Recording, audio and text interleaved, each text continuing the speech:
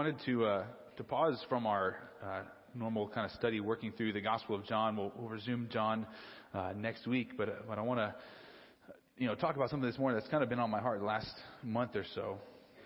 But in mid-December, there was a well-known college football coach, Mike Leach, who died at the age of 61. And as people were reflecting upon his life and his legacy as a coach, I came across an interesting article on ESPN talking about it when he was a much younger coach, and he was at the University of Oklahoma. He was the offensive coordinator there, and it was a big rivalry between the University of Oklahoma and the University of Texas. They call their annual game the Red River Shootout. And leading up to the big game against Texas, Coach Leach and another assistant coach, they decided that they were going to create a fake play call sheet. That's what the offensive coordinators, if you ever watch a football game, the guy over there on the sideline, they have that really big laminated sheet covering their mouth so no one can read their lips, and it's all top secret. But they made a fake one of those, and they had one of the assistants accidentally drop that on the field during the warm-ups in the pregame.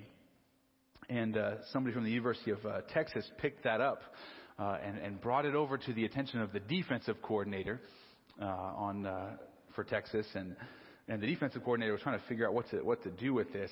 But ultimately, the defensive coordinator decided that he was going to act according to this game plan that he found. And so he set his defense up against those particular plays, and the Texas defense just got obliterated for the first few plays until the defensive coordinator figured out this was a fake and this was a sham, and made some adjustments, and Texas ended up winning the game. But for those first few plays and first few possessions, Oklahoma had a lot of success because of that fake game plan. So, and you and I are currently watching and experiencing another game plan that is unfolding. Back in July of 2021, the U.S. House of Representatives passed and voted on what became known as the Respect for Marriage Act. And at the end of November, the Senate voted and passed that same act. And then in December 13th, President Biden signed it into law. And the Respect for Marriage Act, very misnamed, but that bill repeals what was known as the Defense of Marriage Act. And some of you may be wondering, well, what is the Defense of Marriage Act? Well, that was a bill that was signed into law in 1996. And so this is what was repealed. This is the Defense of Marriage Act. This is the wording from 1996. That act defined marriage as meaning only a legal union between one man and one woman as husband and wife, and the word spouse refers only to a person of the opposite sex who is a husband or a wife. And the Defense of Marriage Act also stated that, in essence, if certain states began to issue same-sex marriage licenses, that other states would not necessarily be forced to recognize those marriages. The Respect for Marriage Act, what it has done is it has repealed the Defense of Marriage Act, and this is now what the new act says. For the purpose of any federal law, rule, or regulation in which marital status is a factor, an individual shall be considered married if that individual's marriage is between two individuals and is valid in the state where the marriage was entered into. So the husband and wife are removed, and there's no definition of who a spouse is. But there's even more. If you listen to section 1738C, subsection A, and all of this is available on congress.gov. These are the wording of the new law. It says, in general, no person acting under color of state law may deny, number one, full faith and credit to any public act, record, or judicial proceeding of any other state pertaining to a marriage between two individuals on the basis of sex, race, ethnicity, or national origin of those individuals. Or, two, a right or claim arising from such a marriage on the basis that such marriage would not be recognized under the law of that state on the basis of the sex, race, ethnicity, or national origin of those individuals. And then subsection B says enforcement by the Attorney General.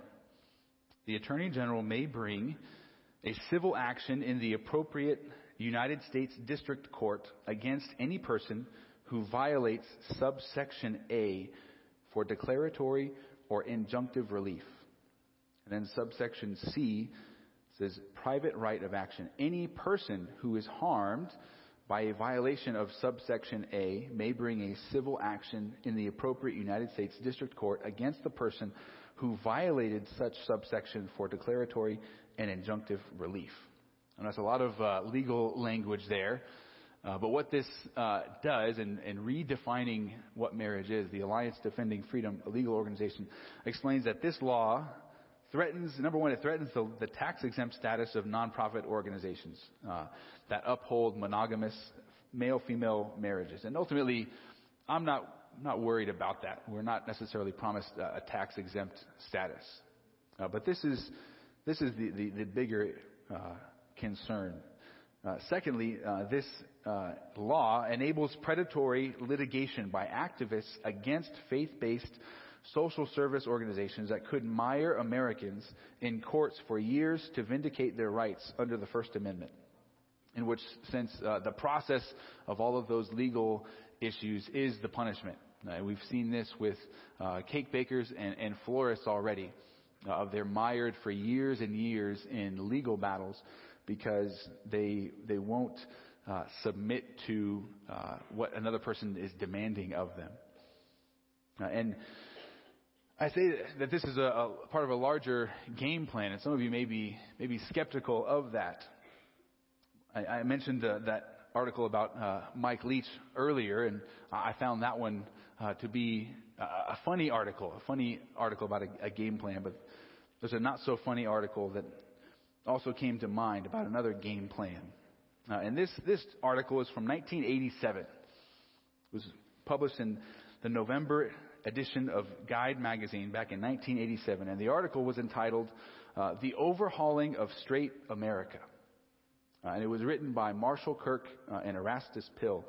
And I'm going to read the two opening paragraphs of the article. And if you want to read the full thing, I can send you a link. It says, the first order of business, in terms of the overhauling of straight America, is desensitization of the American public concerning gays and gay rights. To desensitize the public is to help it view homosexuality with indifference instead of with keen emotion.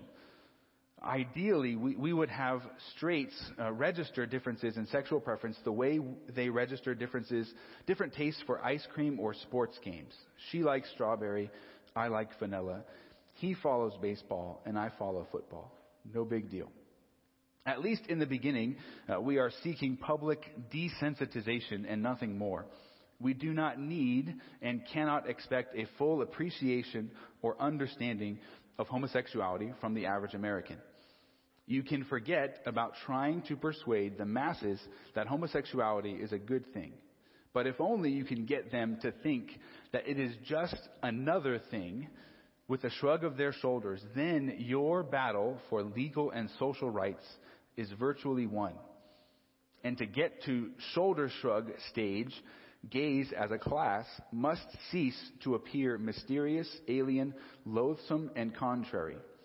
A large-scale media campaign will be required in order to change the image of gays in America. And any campaign to accomplish this turnaround should do 6 things.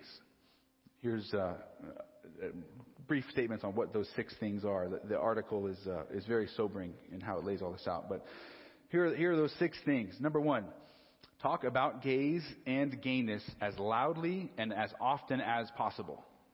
So, in essence, desensitize us. Think about when was the last time you saw a TV show that didn't have a homosexual character in it? Just think about that.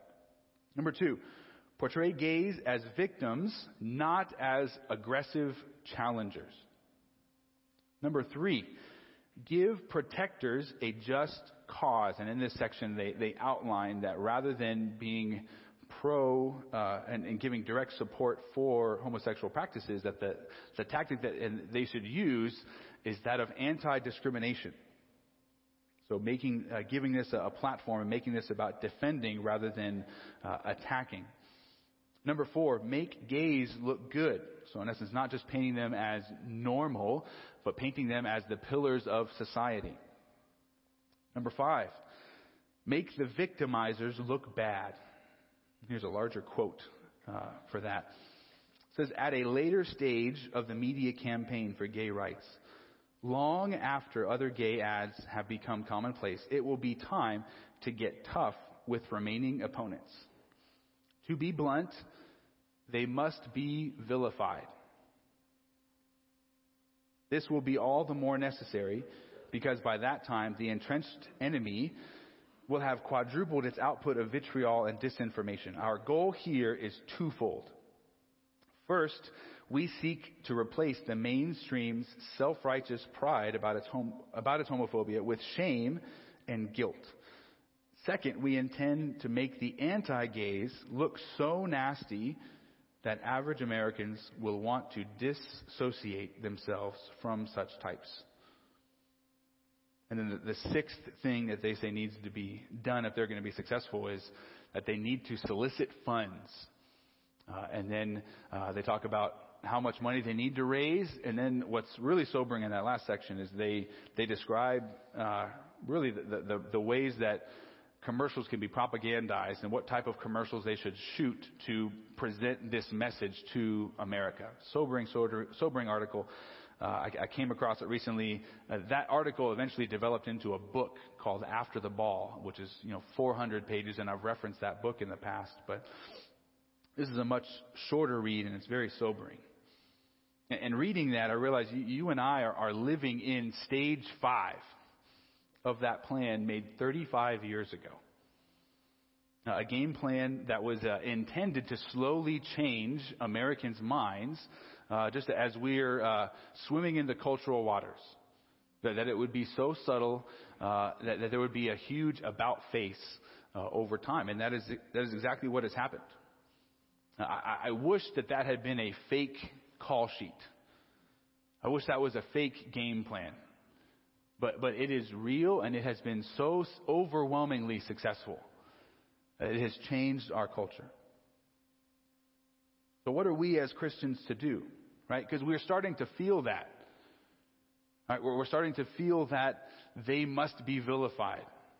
The author said, to put it bluntly, those who still say that marriage is between one man and one woman, they must be vilified. And they have to present us in such a light that anybody who's kind of on the fence doesn't even want to associate with us.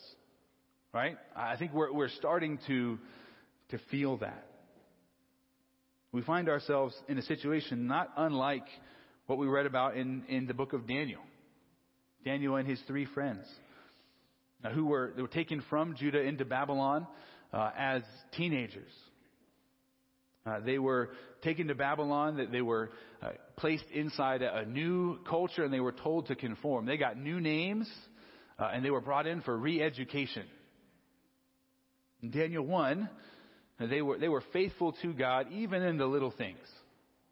Right? Daniel said, "Hey, let's go to. We wish to have this diet, not this diet that you're placing upon us." They're faithful in the little things. And then they're also faithful in the bigger things. Daniel 3, Shadrach, Meshach, and Abednego. So we're not going to be coerced. We're not going to be pushed and bullied into idolatry. We're not going to bow down to the statue of the king. We're going to worship God. And we're going to trust Him to deliver us. And even if He doesn't deliver us, they say, we still won't bow.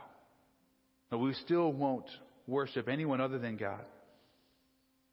And that was, Libby and I were talking on our drive home after being out of town, just on what stood out to us in the book of Daniel. We both landed right there of that stance. And teenagers here, think about this. Are you ready to take that kind of a stance? If you were uprooted from everybody you know, taken to a foreign land with a different country, different culture, and they said, you must do as we do. Are you committed to following Christ? Sobering to think about, teens. But Daniel and his 3 friends were willing to do that. And parents, sobering to think about, have you discipled your kids to be ready for that?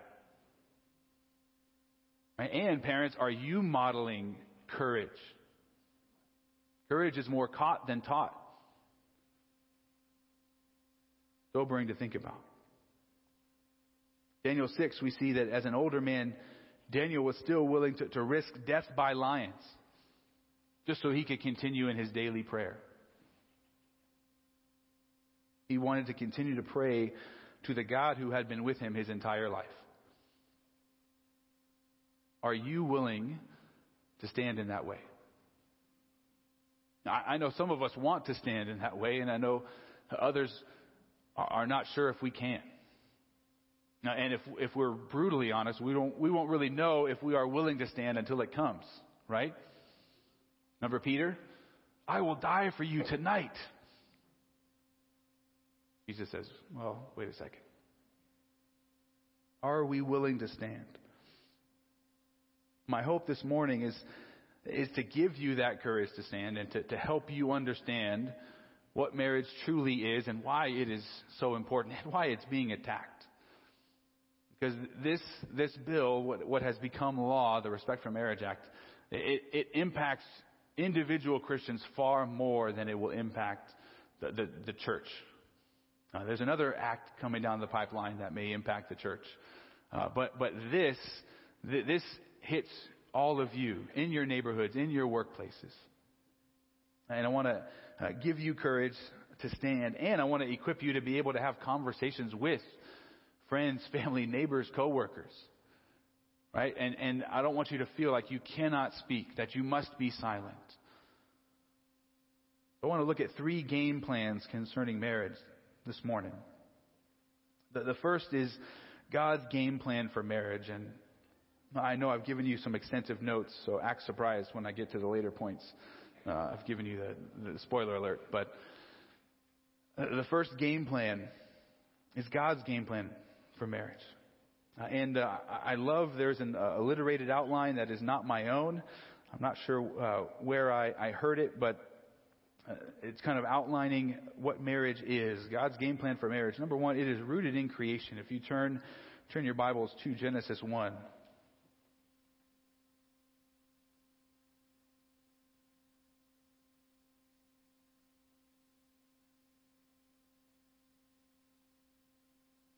You look at verses 26 to 28, and God said, let us make man in our image after our likeness, and let them have dominion over the fish of the sea, and over the birds of the heavens, and over the livestock, and over all the earth, and over every creeping thing that creeps on the earth. So God created man in his own image.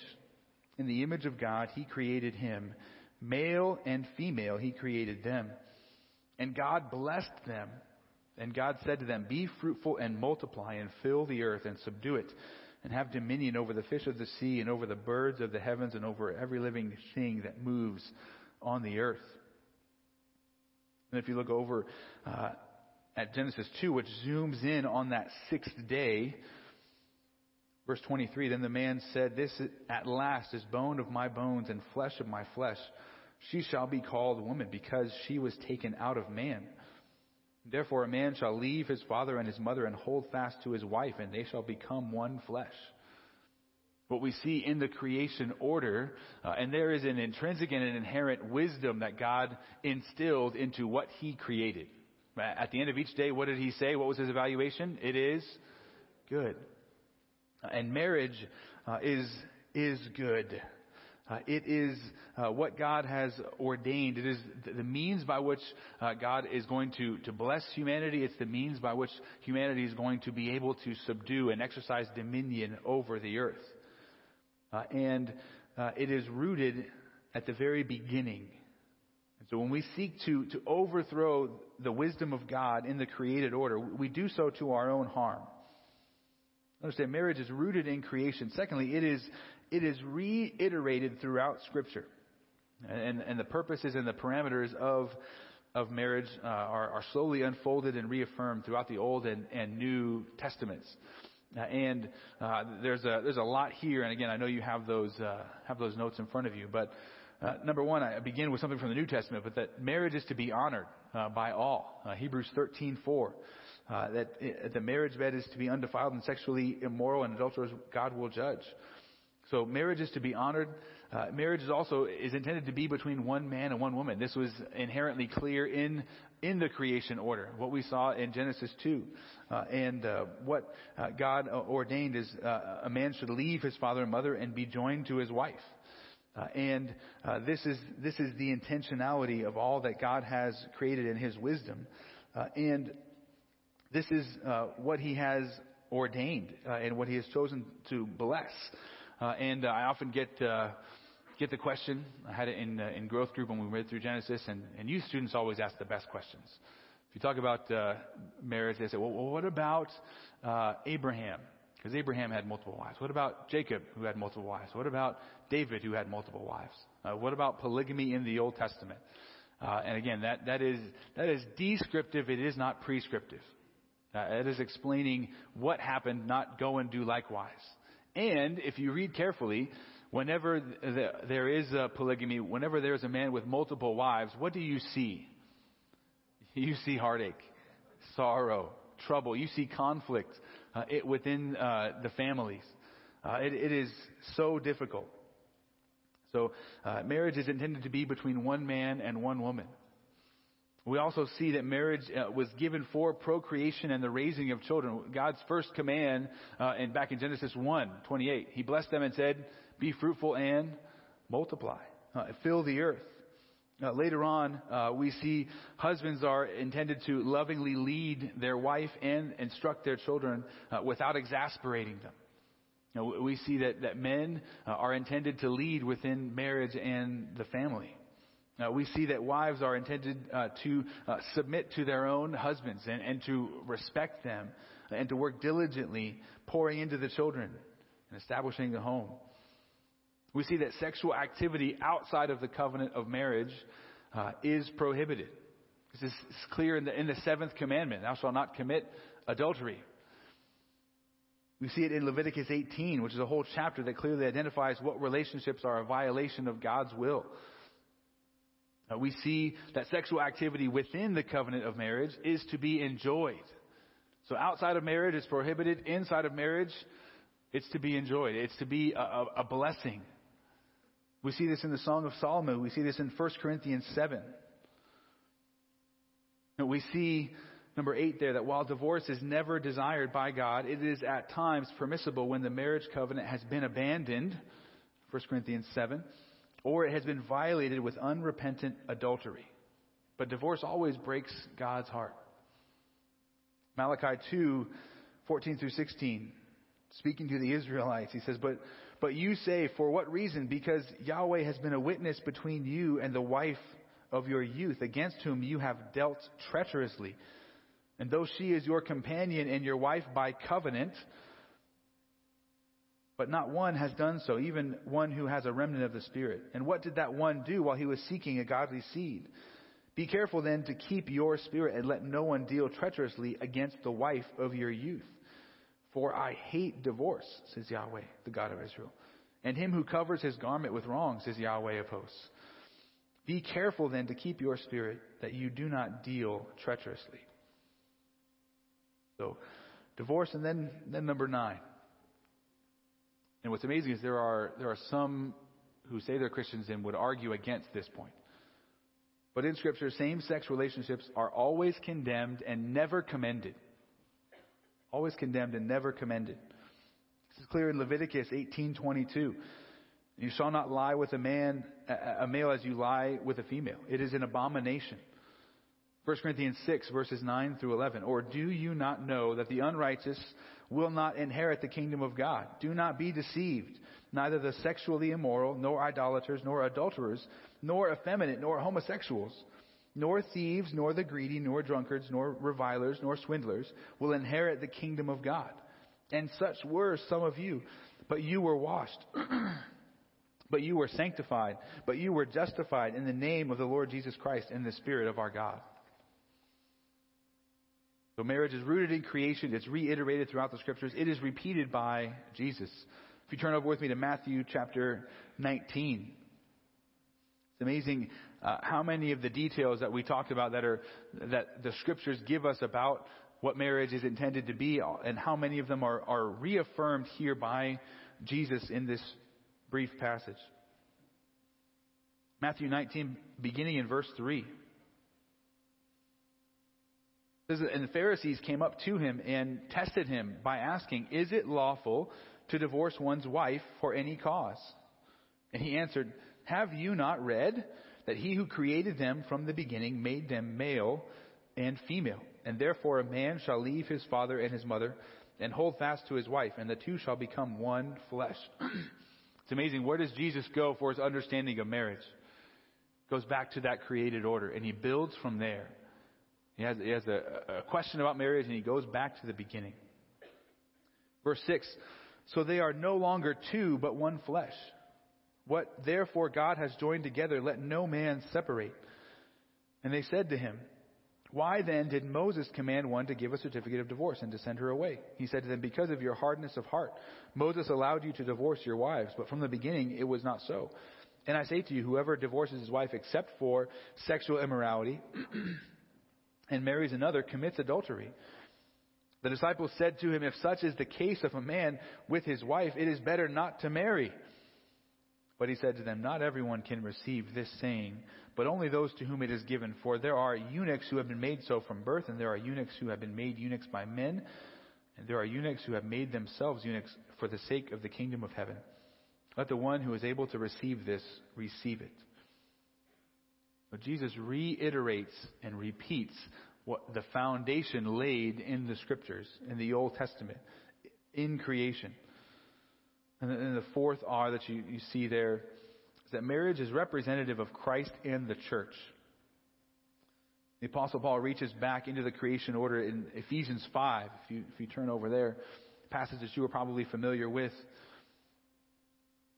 But so frequently as the apostles teach on marriage, they go back to the creation order. And in Ephesians 5, after giving instructions to husbands and to wives, the Apostle Paul says marriage is a shadow of something greater. It's a shadow, and the substance is actually Christ and his church. Ephesians 5, verses 31 and 32. Again, quoting Genesis. "For this reason, a man shall leave his father and mother and be joined to his wife, and the two shall become one flesh. This mystery is great, but I am speaking with reference to Christ and the church." Again, it's no wonder why marriage is attacked. Marriage is a picture of the gospel. It's a picture of the relationship between Jesus and his bride, the church. That's God's game plan for marriage, and he has ordained it and given it to humanity so that we might flourish and multiply upon the earth. And the union between one man and one woman for a lifetime has been the building block of every single human society throughout human history. And yet we are now striving to overthrow the wisdom of God in the institution of marriage.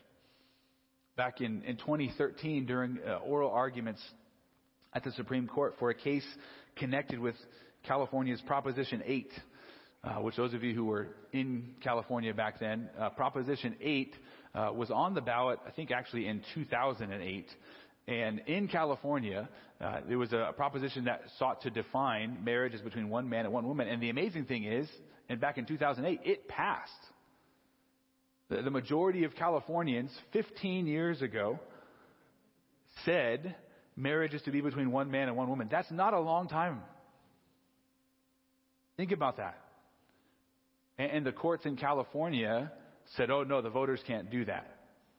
The voters can't actually go through the legal process that they're supposed to go through and add that to the California Constitution." And it went all the way to the Supreme Court. And so during discussions and oral arguments at the Supreme Court, Justice Samuel Alito said this. He says, "You want us to assess the effects of same-sex marriage, the potential effects of same-sex marriage, the potential." So he's repeating himself. "The effects of Proposition 8. He says, but what is your response to the argument which has already been mentioned about the need to be cautious in light of the newness of the concept of same-sex marriage? He says, the one thing that the parties in this case seem to agree on is that marriage is very important. It's thought to be a fundamental building block of society, and its preservation is essential for the preservation of society. Traditional marriage has been around for thousands of years. Same-sex marriage is very new. I think it was first adopted in the Netherlands in 2000. So there isn't a lot of data about its effect. And it may turn out to be a good thing. It may turn out to be not to be a good thing, as the supporters of Proposition 8 apparently believe. But you want us to step in and render a decision based on an assessment of the effects of this institution, which is newer than cell phones or the internet? I mean, we do not have the ability to see the future. It's amazing. He brings such a good point, right? Traditional marriage, the building block of society, how long has it been around for? Thousands of years. I love it. He says same-sex marriage is newer than the cell phone. Now we're so used to cell phones, right? But some of us were kids without cell phones. I know, teenagers, can you imagine that? The horror. How did you survive? We did. We went outside to play sometimes. But think about that. But this is the world that we are living in. Now it is so engrossed, it almost feels like it's always been this way. Or that's what they want the next generation to believe. God has defined and ordained marriage for human flourishing. And humanity cannot redefine marriage and retain the benefits and blessings that marriage brings, right? I want my cake and I want to eat it too. I want to redefine marriage and still have all of the blessings of marriage. It doesn't work. Most of you are familiar with another occasion in which humanity sought to overthrow the wisdom of God's created order, right? The first command that God gave is what? Be fruitful and multiply. Back in the 1960s, there was a big movement and fears that the earth could not sustain a larger population. There was 3.5 billion people in the world back in the 60s, and I think just recently, like this year, we passed 8 billion. And out of fear of overpopulation, China instituted their one-child-only policy, and that led to millions of baby girls being aborted or abandoned. Because they're saying if we can only have one child, we want that child to be a boy. Well, as time has passed, China is now facing an unsolvable crisis. Because there are millions of men who will not be married. And they're referred to as broken branches, like in the family tree. And it's not that these men don't want to be married. There are literally not enough women for them to marry. So there are millions of unmarried men. And China now has the unsolvable problem of underpopulation. What do you do when you've gone against the wisdom of God and you've said, we just won't have kids. We won't have an upcoming generation. If you buck that wisdom and say, we know better, there's going to be consequences of that. And you don't necessarily know what those are. But they come. And while same-sex marriage is younger than the cell phone, the ramifications of overthrowing the wisdom of God are already being revealed in the sexual chaos of our culture. Did I mention that when President Biden had his signing ceremony for the Respect for Marriage Act, that he invited 2 drag queens to attend that ceremony very publicly. And drag queens who were well known for doing the drag queen story hours in public libraries around the country.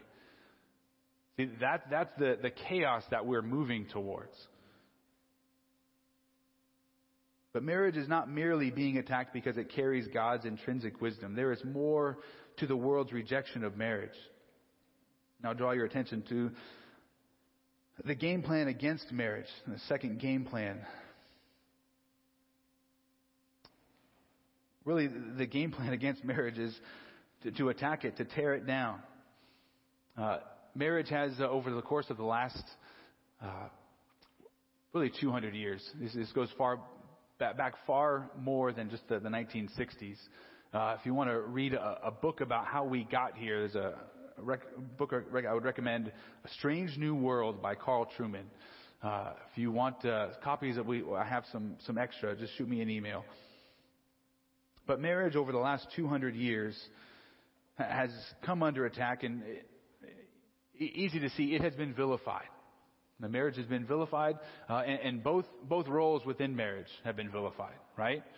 Women have been attacked. If you're working in the home, taking care of kids, if you're raising up souls that will live for eternity, that's not valuable work. You should go out and be in the workplace, right? Because what you'll do in the workplace is more valuable than raising up those eternal souls. That's the lie that the world has proclaimed. Additionally, the world has vilified any type of male leadership, any type of male headship within the home. Even though that's what is rooted in creation. Whenever Paul talks about the roles of men and women, what does he go back to? It goes back to creation. So marriage has been vilified. Second wave feminism proclaimed marriage as a form of slavery against women. It's been vilified, it's been deconstructed. And the different aspects of marriage have been slowly chipped away very subtly over time. And most of us haven't even realized what was taking place. Birth control separated sex from procreation. No-fault divorce back in the 1960s separated marriage from lifelong commitment. Right? We're committed to one another for right now. And either one of us can break off the commitment at any point in time, should we choose to do so. The wide acceptance of cohabitation apart from marriage slowly eroded the institution. Marriage is also being reduced and redefined. Marriage has become merely just a lifestyle choice. It's not the fundamental building block of society that we need to uphold and safeguard. It's just a lifestyle choice. Take it or leave it. And marriage has been reduced to pretty much, as we read in the Respect for Marriage Act, any two people who love each other. But ultimately, the goal is for marriage to be abolished. There's a Russian-American journalist named Masha Gessen, who's an LGBT activist. She was invited to speak at the U.S. State Department. Think about that. This was said at the U.S. Department of State. She revealed that the movement doesn't actually want marriage equality. What the movement actually seeks, according to Gessen, is the destruction of marriage. And that lying is one of the tools they use to get there. Gessen stated, "It's a no-brainer that we should have the right to marry, but I also think equally that it's a no-brainer that the institution of marriage should not exist. And that causes my brain some trouble. And part of why it causes me some trouble is because fighting for gay marriage generally involves lying about what we are going to do with marriage when we get there. Because we lie that the institution of marriage is not going to change, and that's a lie. That the goal is to tear it down. But why do they want marriage to be abolished? Why do they want it to no longer even exist? Well, back in the 1930s, there was a German Marxist philosopher, an activist. His name is Wilhelm Reich. And he made an amazing observation. He said that the way cultures sustain themselves and maintain order in society is through their sexual ethics, what they allow and what they don't allow. And he says, namely that sexual codes serve the purpose of maintaining this particular form of society or social organization. So what you allow or don't allow sexually will serve to uphold and support the structure of your society. But listen to what as he observed this, he says, Reich believed that the sexual morality of his own day, 1930s Germany, was intended to reinforce the structure and authority of the traditional family. And he understood the social function of the traditional family is to raise children who are instinctively obedient to a strong authoritarian father figure. And in Wilhelm Reich's eyes, a figure such as Hitler. So he's observing this and saying this sexual ethic is supporting this family structure, and that family structure is intended to support obedience to this human leader. And so here's a quote from Reich. His morality's aim is to produce acquiescent subjects who, despite distress and humiliation, are adjusted to the authoritarian order. Thus, the family is the authoritarian state in miniature. to which the child must learn to adapt himself as a preparation for the general social adjustment required of him later. So what's amazing is Reich is an unbeliever, but he's made a correct observation.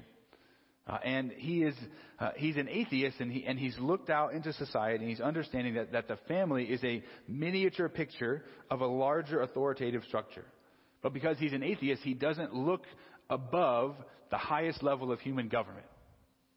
He just looks and says, this family structure is intended to support this society, and the conclusion is, so we have to tear it down. Right? But he needs to look higher, and we have to look higher at what marriage is truly intended to be a picture of. Marriage is intended to be a picture of God's supremacy and rule over His created order. It's a picture of Christ's lordship over all creation. To put it more truly, the family is a miniature picture, not of the authoritative state, but of God's reign over the cosmos. And that is why it's the number one target. That's why activists say it must be torn down. It's Psalm 2. It's the nations raging against what feels like the bonds of God. It's Romans 1, exchanging the glory of God and God giving us over. That is what we see. There is a larger picture within marriage and the family, but also abolishing marriage is a power grab. A couple other authors from a book, The Guide to Culture, say when social institutions change, so does culture. And when certain institutions become less influential, others become more influential. What cultural institutions, as marriage has declined, what cultural institutions have grown in power? Yeah, really the state, government, schools, media, social media. With the breakdown of the family, the advancing influence of the LGBT agenda, parents have fewer and fewer rights. If you just hear about, there's so much going on. I think there was 1,000 people that came out to a school board meeting in Caldwell because there was some funny business happening up there with gender identity and what teachers would be able to withhold from parents about the kids. So the legalization and the normalization of same-sex marriage, in essence, allows it to be taught across every school and every classroom in the nation. And that's what they want, because then an entire generation has been indoctrinated. Again, this game plan that I talked about 35 years ago, as I went through public school, guess what I was swimming in and swimming through? All of this. We have to be aware. We've all been swimming in these waters, and now we kind of have to see what has been taking place. I hope at this point you understand what God's game plan for marriage is, and that you understand that there is an active game plan against marriage right now. But how should we respond? I wanted to get to this, so let me go over a little bit, but bear with me. I have a savings bank of minutes, right? Because I end early occasionally. Okay. If you look at that final game planning your response. Planning for conversations with others. How do you get ready? Let's say in conversations with others, here's the very first thing that you need to affirm over and over again. Affirm the intrinsic value of every single human being, because they are created in God's image. And that right there, we need to understand, we need to take that to heart, and we need to commit to interacting with people who disagree with us in that same way. They have value because they're created in God's image. Regardless of their sins, regardless of lifestyle, we still treat them with respect because they have value as an individual. Number 2, we affirm our willingness to love our neighbor who is different. Now, love, there's a loaded word. Love does not mean blind affirmation. And that's what they're demanding. Blindly affirm anything that I want to do. No. I cannot do that. I love you. You have value. But I'm not going to affirm this behavior that you are choosing to live out. Love means acting in the person's best interest. And love means that you are willing to speak the truth. and express your concern for people, not just for policies. There are a lot of people caught up in the lies of the world, and we need to have compassion upon them and for them. Number 3, we need to affirm the reality of sin and life in a sin-cursed world. We need to affirm that we are all sinners. We are, but for the grace of God, so we would go in those same strains of sin. We are all sinners in need of salvation by grace through faith in Christ. And that's the only option. As we saw a couple weeks back, He is the way, the truth, and the life, and no one comes to the Father apart from Him. Number 4, we need to affirm the judgment of God upon all sin, including homosexuality. And so, there's a balance here. We need to affirm God's judgment is upon all sin. We read 1 Corinthians 6, right? And homosexuality was in there, but there was a lot of other sins in there as well. And it says, none of these will inherit the kingdom of God. We need to keep that in mind. We can't leave homosexuality out, but we also must not, you can't single it out as well as the only sin that God hates. God hates all sin. Number 5, we need to affirm that hope is found in Christ. Well, what was the end of that passage in 1 Corinthians 6? And such were some of you. There is hope for change and transformation in the gospel and in Christ. If any man is in Christ, he is a new creation. Behold, all things have passed away. The new has come. We need to affirm that hope in Christ, and we need to affirm the need for repentance and faith. And here's also a key distinction. What is a person who's struggling with homosexuality? What do they need to repent of? See, they don't just need to repent of a certain sexual activity or a certain sexual inclination. Their biggest need is to repent of unbelief and to look to Christ in faith. Right? There's no one particular sin that any sinner needs to repent of except unbelief. That's their biggest need. I love Rosaria Butterfield, who was has an amazing testimony and story. She was practicing and living in a lesbian lifestyle for years and years before coming to Christ. And she says, you cannot repent of sexual orientation, since sexual orientation is an artificial category built on a faulty premise. 2 other authors, Joel Beek and Paul Smalley, say the Bible's call to repentance is not a call to repent from one sexual orientation to another. The call to repentance is a call to reject the lie that our sexual desires define us and to submit to the authority of God's Word in order to learn who we are and what we must become. That's the biggest thing that the world is proclaiming, is that you are the sum total of your feelings. And that's who you are. Not just what you feel, but it's who you are. And we have to say, no, we need to repent and reject that lie and say we are who God made us to be. We are male and female, created in His image. And if we are a believer, we are united with Christ. So that's our game planning for conversations with others.